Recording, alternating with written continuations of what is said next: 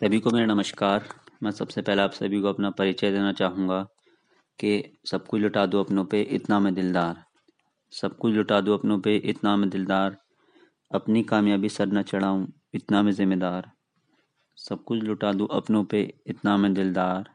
अपनी कामयाबी सर न चढ़ाऊँ इतना मैं जिम्मेदार।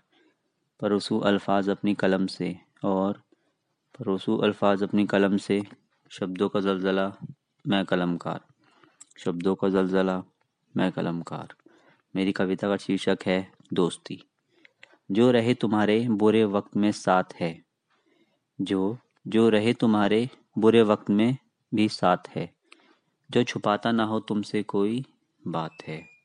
जो छुपाता ना हो तुमसे कोई बात है। जो साए की तरह रहता तुम्हारे साथ है। जो जो साए की तरह रहता तुम्हारे साथ है। जो पहुंचाता नहीं तुमको आघात है। जो पहुंचा नहीं तुमको आघात है। जो करता अच्छे बुरे काम तुम्हारे साथ है। जो करता अच्छे बुरे काम तुम्हारे साथ है। जो तुमसे लड़ता झगड़ता और जो तुमसे लड़ता झगड़ता और फिर मनाता हर बार है। जो तुमसे लड़ता झगड़ता और फिर मनाता हर बार है। तुम्हारे परिवार को समझता अपना परिवार है।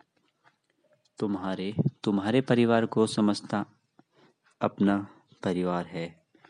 जो रखता है तुम्हारे लिए अच्छी सोच। जो जो रखता है तुम्हारे लिए अच्छी सोच। ऐसा होता है दोस्त। ऐसा होता है दोस्त। बहुत शुक्रिया।